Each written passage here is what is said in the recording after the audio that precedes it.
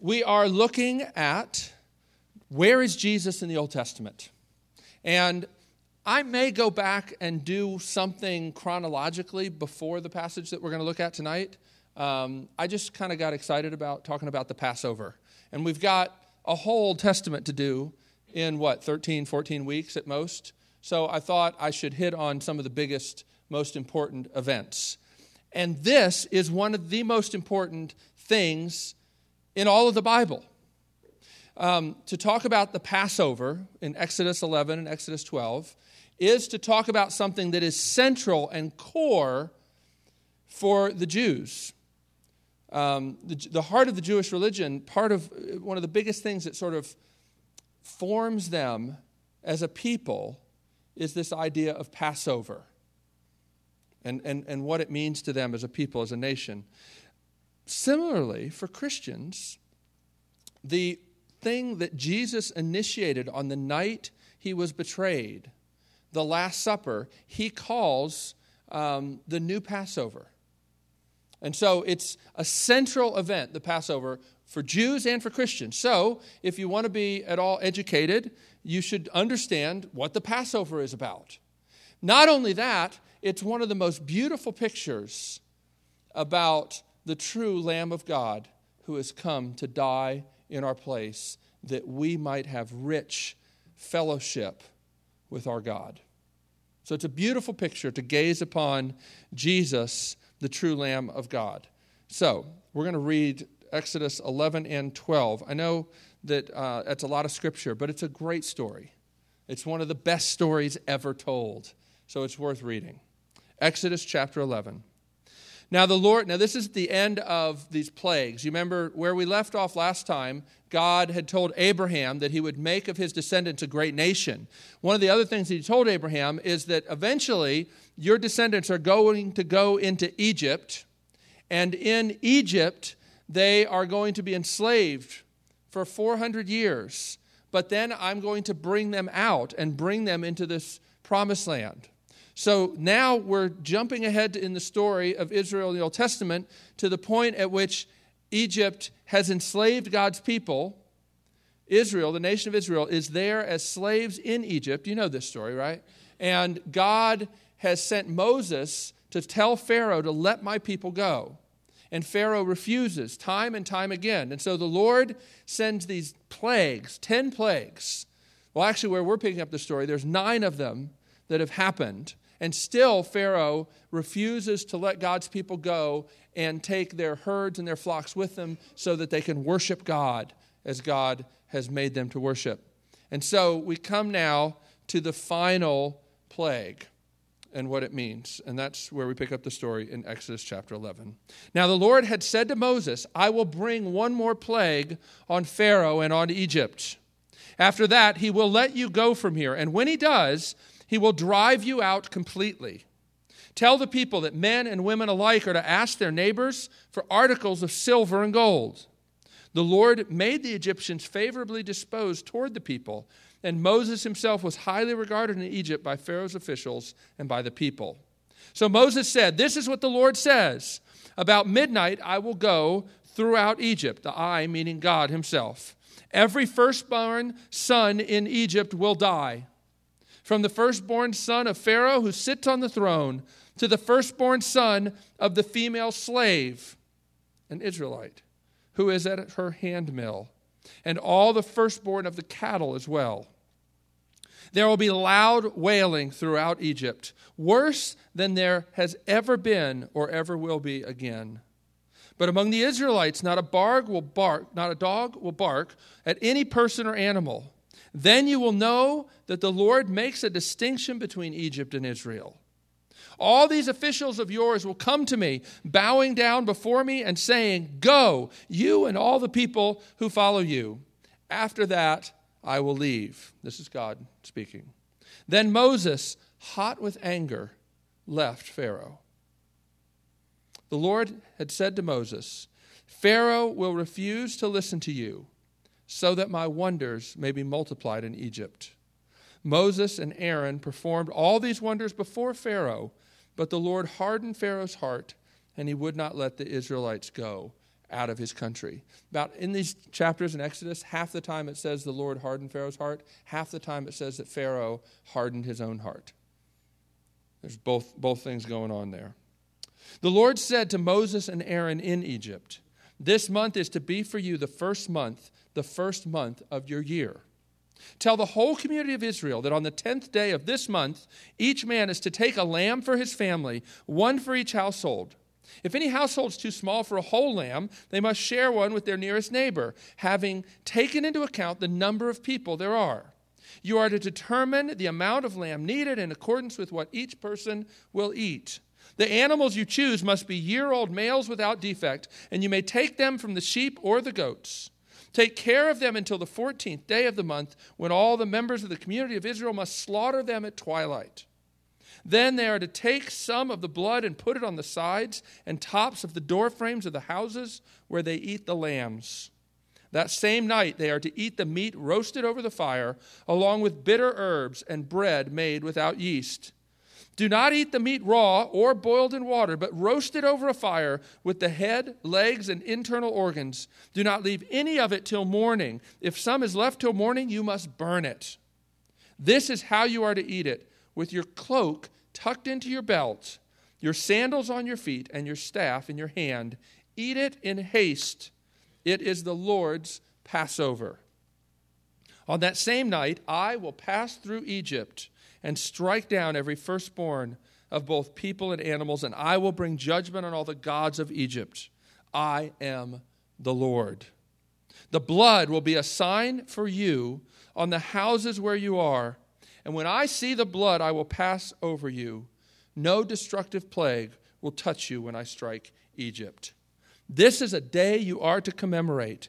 For the generations to come, you shall celebrate it as a festival to the Lord, a lasting ordinance." And then he goes on and talks about some more things about how they're to celebrate it, right?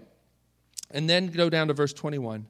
Then Moses summoned all the elders of Israel and said to them, "Go at once and select the animals for your families and slaughter the Passover lamb. Take a bunch of hyssop, dip it into the blood in the basin, and put some of the blood on the top and on both sides of the doorframe. None of you shall go out of the door of your house until morning. When the Lord goes through the land to strike down the Egyptians, he will see the blood on the top and sides of the doorframe and will pass over that doorway, and he will not permit the destroyer to enter your houses and strike you down. Obey these instructions as a lasting ordinance for you and your descendants. When you enter the land that the Lord will give you as he promised, observe this ceremony. And when your children ask you, 'What does this ceremony mean to you?' then tell them, 'It is the Passover sacrifice to the Lord, who passed over the houses of the Israelites in Egypt and spared our homes when he struck down the Egyptians.' Then the people bowed down and worshipped. The Israelites did just what the Lord commanded Moses and Aaron. At midnight, the Lord struck down all the firstborn in Egypt, from the firstborn of Pharaoh who sat on the throne to the firstborn of the prisoner who is in the dungeon, and the firstborn of all the livestock as well. Pharaoh and all his officials and all the Egyptians got up during the night, and there was loud wailing in Egypt, for there was not a house without someone dead." Let's pray. Lord, this is a sobering passage, and it's a strange story. But it's your story, a story that you wanted commemorated every year, a story that you designed to provoke questions even from children. And it's the story you have for us tonight. May you be pleased to help us to understand this story, and even more importantly, to see you and your goodness and your grace through this story.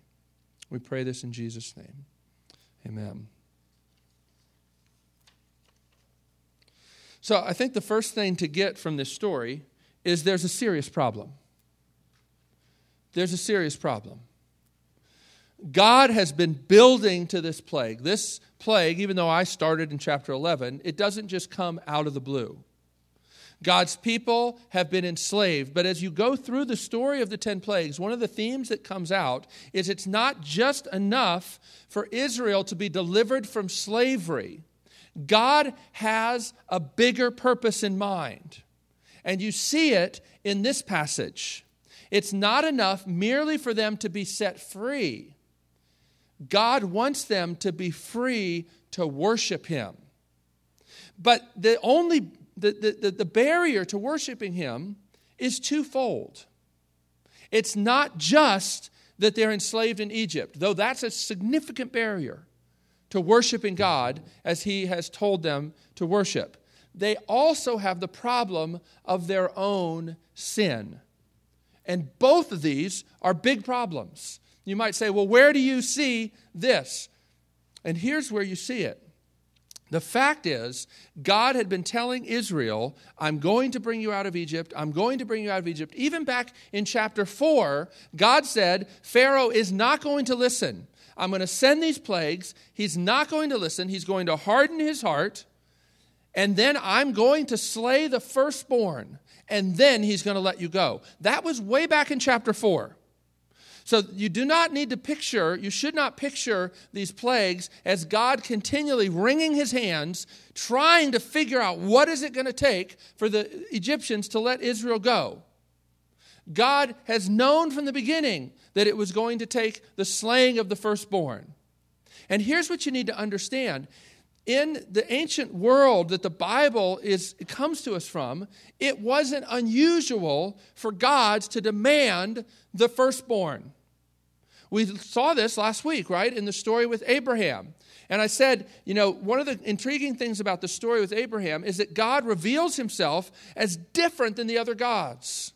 He's not a God who says, if you perform just right, then I will love you. He's a God who comes and says, the relationship I'm going to establish with you is not based upon you doing your part and me doing your part. And I'm going to show you this, Abraham. I'm going to put you into a deep sleep, and I'm going to walk through those animal pieces by myself in a way that Abraham didn't expect.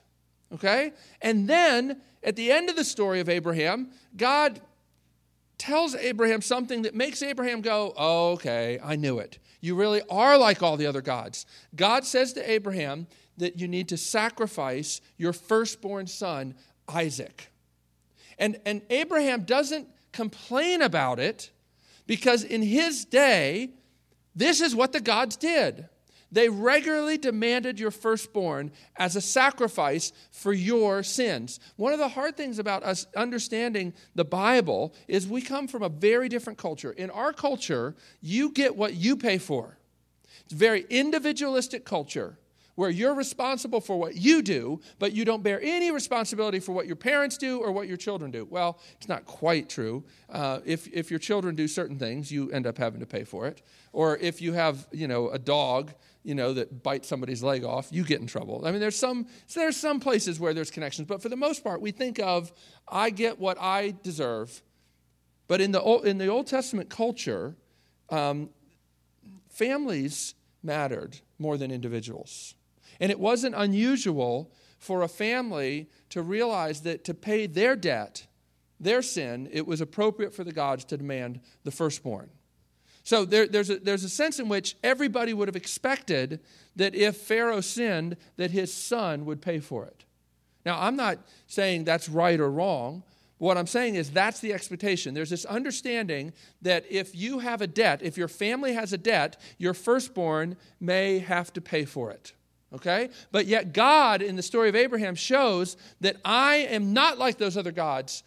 While the firstborn deserves to die, just like the father deserves to die, I'm going to provide a sacrifice to substitute in the place of the one who deserves to die.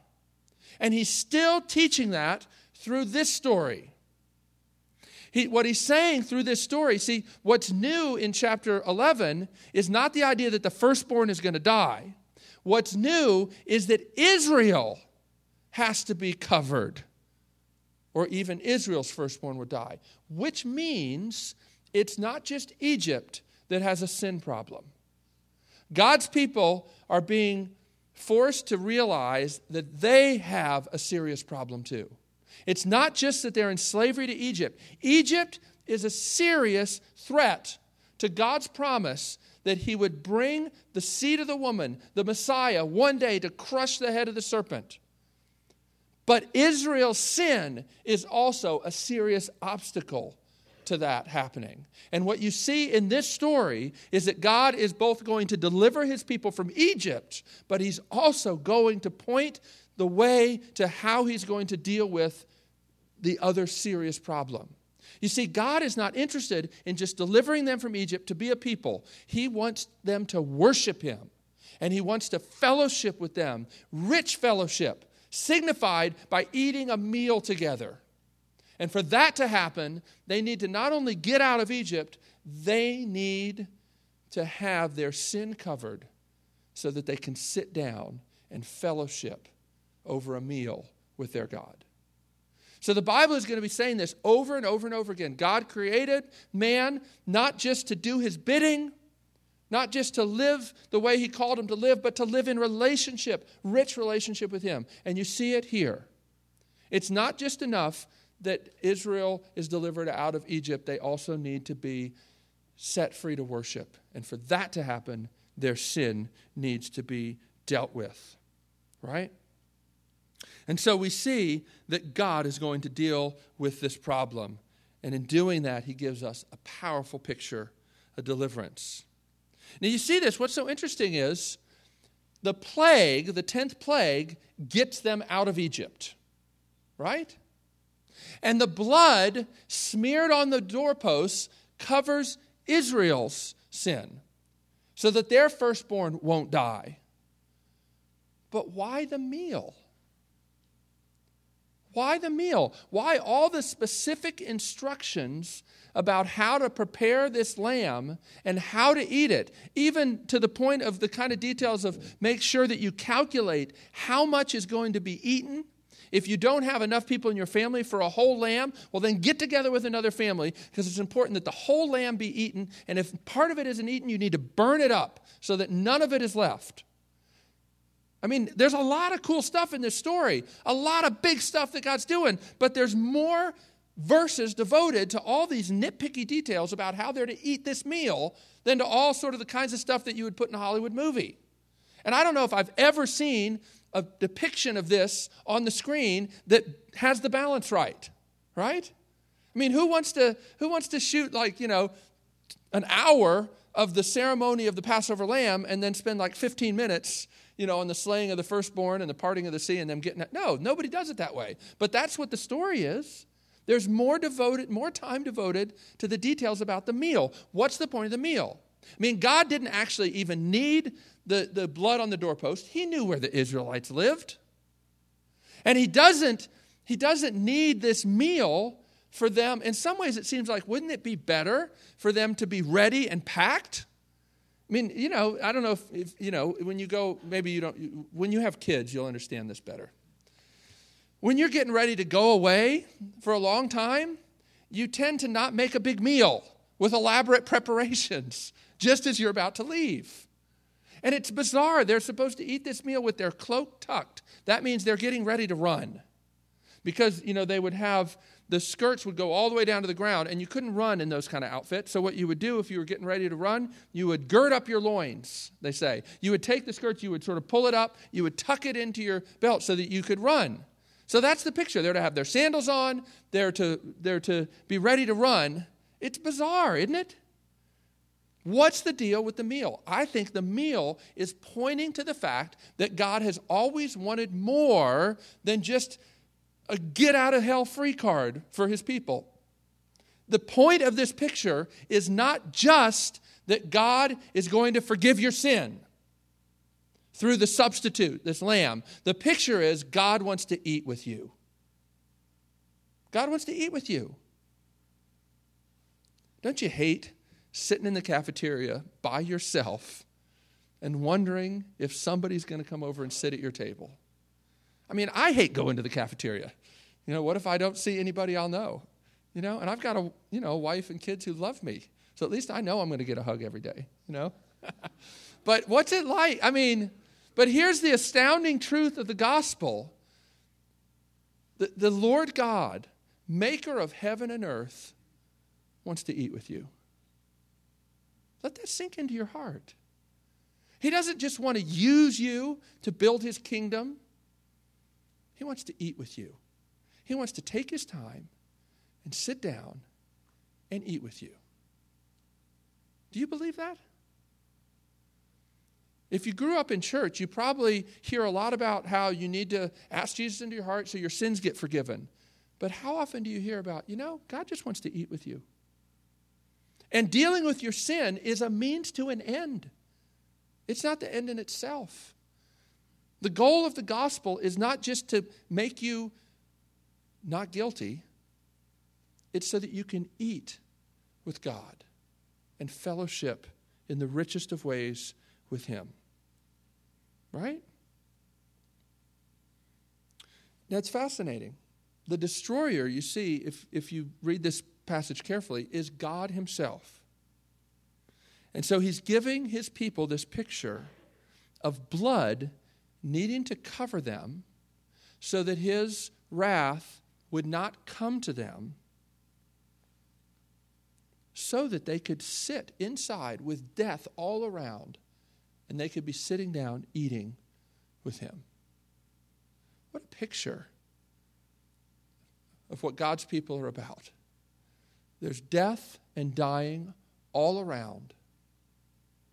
But God has made a provision so that his people can sit down and eat with him in the midst of that. Does that stir your heart? It's what you were made for. It's what I was made for. But how is it going to happen? 1 Peter chapter 2, verse 6 says that all of our spiritual sacrifices are made acceptable through Jesus Christ. In other words, you may think that the one thing that you can do that God is surely going to be pleased with is worship. The Bible says your worship is only acceptable because it's covered by Jesus and what he did. And that's what God is showing us here. Do you see?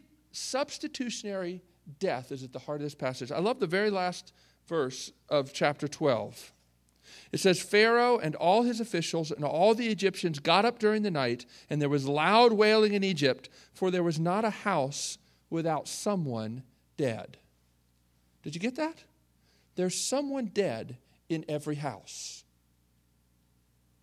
Either the firstborn or a lamb. But there's someone dead in every single house. Do you see? The story couldn't be told any more clear. It's about substitution.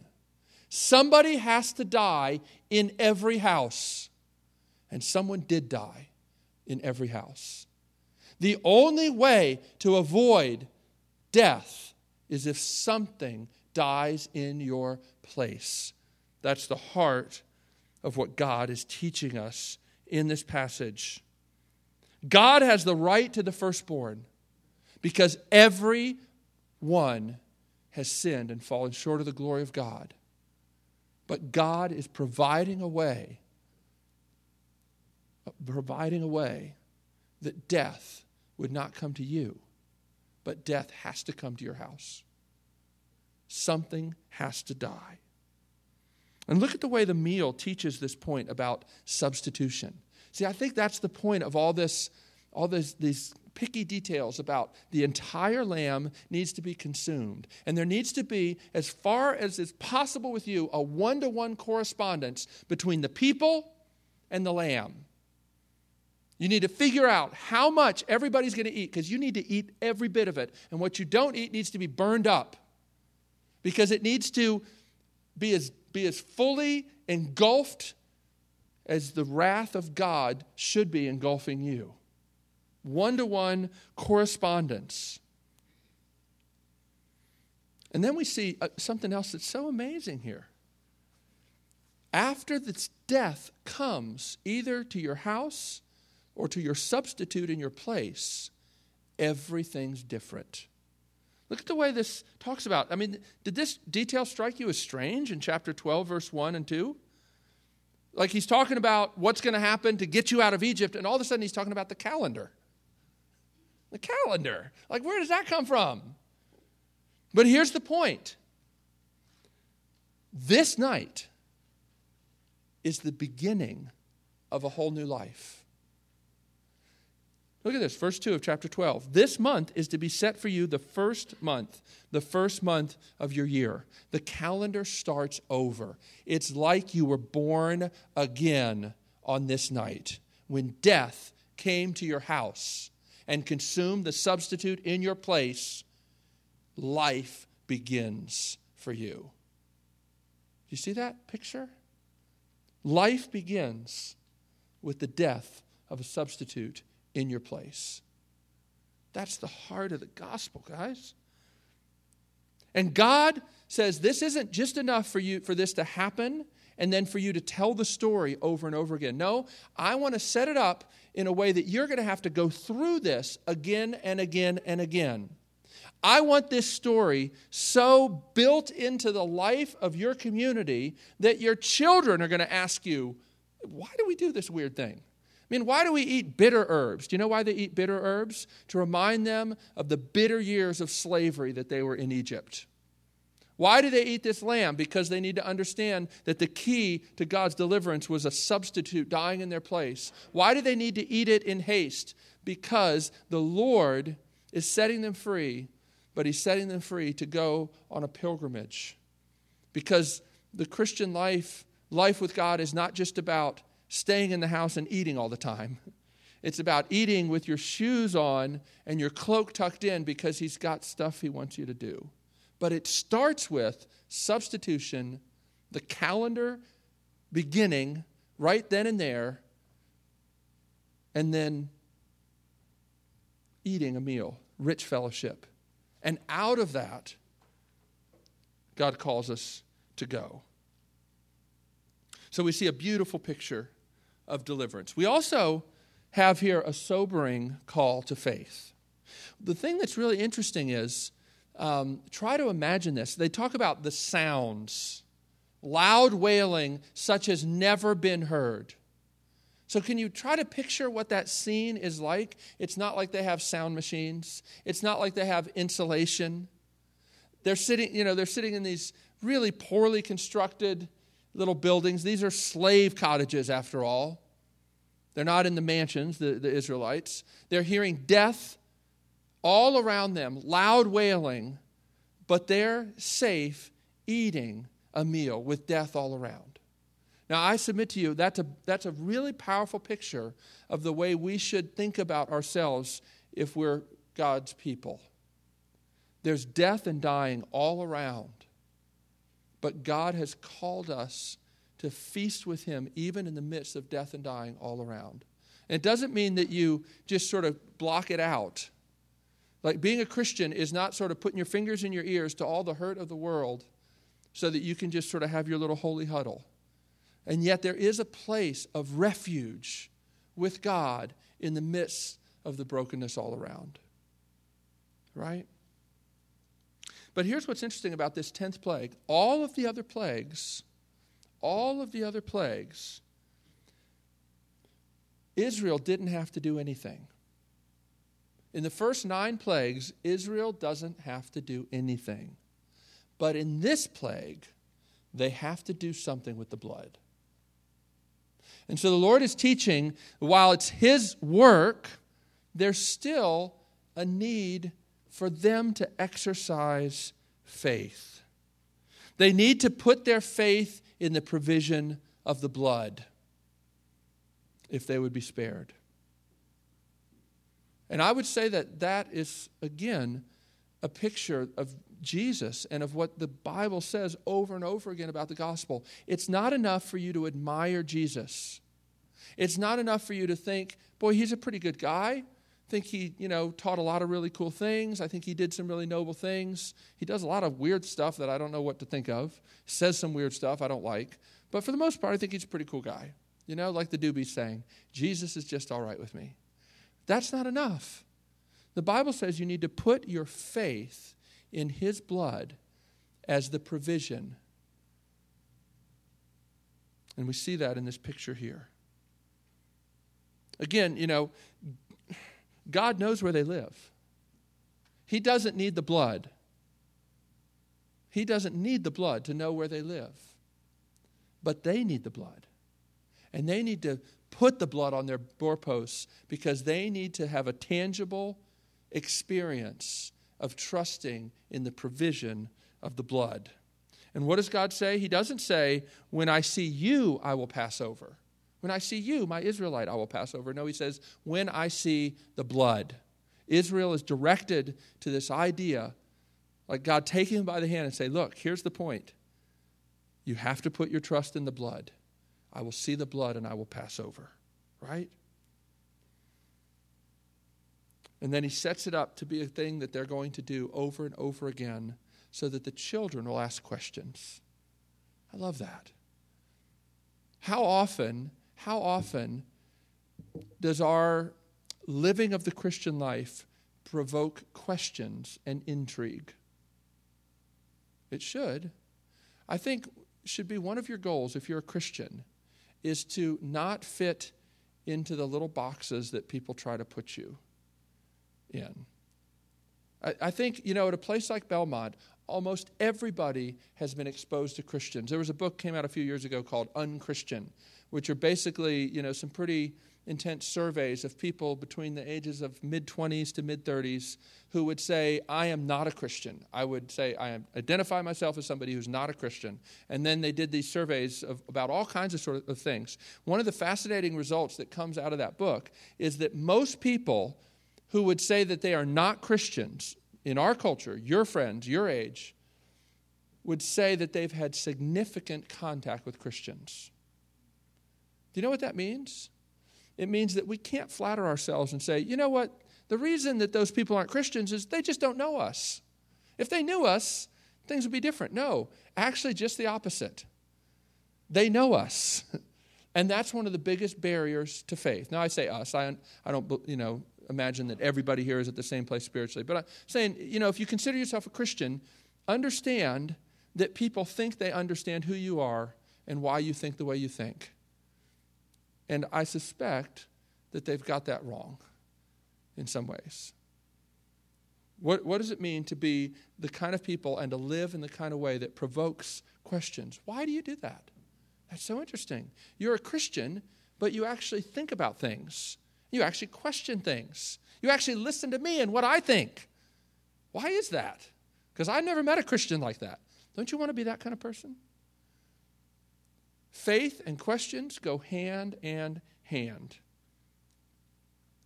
So we see this kind of symbolism. We also have an invitation here, and this is where we're going to conclude here tonight. God gives us an invitation to behold the Lamb and adore him. We need to gaze upon Jesus as he's pictured in this feast. I mean, here's the point of what I've been saying tonight. Listen to this. God called his people to celebrate the Passover meal every year. Why? So that they would remember God's faithfulness in the past, but also to remind them that even now, even today, even as we celebrate this meal today, we're to remember that God wants to eat a meal with his people. So every year as the Israelites celebrated this, they were to remember God's faithfulness in delivering them from slavery. They were to be reminded that his ultimate goal was not just to deliver them, but to sit down and to eat with them, and to fellowship with them. And it is to increase their hunger for the true Lamb of God that was to come. It was to point them to the fact that God was committed to providing what was needed for them to share the true marriage supper of the Lamb that one day was to come. See, in the sacrifice of the Passover, God is teaching them about what he's committed to provide. Not just so that the barrier of Egyptian slavery would be removed, but so the barrier of their sin would be removed, so that he could be with them forever. They see the commitment, and we see the commitment of God who would rather die than live without us. Do you believe that? Or do you believe that God sort of grudgingly accepts you because he sort of made this offer of the gospel and now he's stuck with it? I don't know. Sometimes I've thought that, I don't know what God was thinking when he offered the gospel to all these people. I'm sure most of them get on his nerves, namely me. No. What we see every time this story is celebrated is that God wants to eat with us. And I don't care how many people, don't want to eat with you. God wants to eat with you. And notice this. One other thing we see here. That God is the God who comes to the rescue when all else seems lost. Now, how do you see that in this picture? Well, it says here that after the ninth plague, in the story of the plagues, after the ninth plague, Moses storms out. It looks like all is lost. It looks like all is lost. And then God says, now's the time. God says, now's the time for my people to be born again. I'm about to do something so significant now that Pharaoh has hardened his heart. Now's the time for me to be doing something so earth-shattering that the calendar itself is going to change. Nothing will be the same after this. Do you think about what Jesus did as the hinge pin upon which all of reality turns? All of reality. Not just your reality. The death of Christ changed everything. Do we live like that?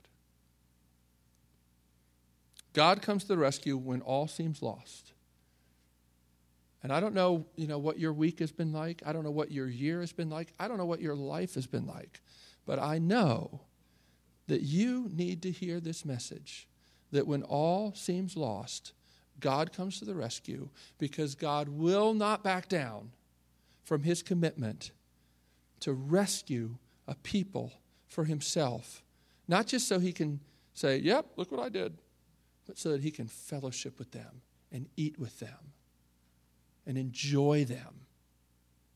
Do you know that God wants to enjoy you? I heard Tony Campolo say one time that God is like a Jewish grandmother. He's always wanting to show off pictures of his kids to the angels, and they're just sick of it. And I've always loved that picture. Maybe you've got a grandmother like that, I hope you do. There's something really important about the nature of God that you can only learn from a grandmother like that, right? Because I think it's hard for us to get our hearts around that idea. But this is a beautiful picture for that. And then one other thing that I'll say is that this is a meal for pilgrims. And again, I think, one of the things, it's hard sometimes, sometimes we get sort of out of kilter. Either we want to focus so much on what God has done and just enjoying that and taking it in, or we want to just focus on what we're supposed to do. So I love the way that both of those ideas are brought together in this story, that they're to eat this meal in haste, dressed like pilgrims who are ready to go. Because do you realize that the Bible says in the New Testament to live your lives as strangers here in reverent fear? The idea that this idea of, we think of the pilgrims, right, as the guys who invented Thanksgiving, though they didn't. It was something done even in the old world before they came to America. But that aside, you're to think of yourself as a pilgrim, as somebody who is on a journey. And God has equipped you and sent you somewhere. They're to eat it standing up and ready to go. And so are we to think of whenever we fellowship with God, it's not just about resting, it's also about being sent out, because there's a whole lot of other people that need to know about a God who would rather die than live without them, and a God who's committed to sitting down and feasting with them at the marriage supper of the Lamb. If you know that that's true, don't you want to share that? Why would we want to keep that to ourselves? Right? So gaze upon this picture. The Lamb has died in the place of sinners so that they can feast with God forever. What a beautiful picture. Let's pray together.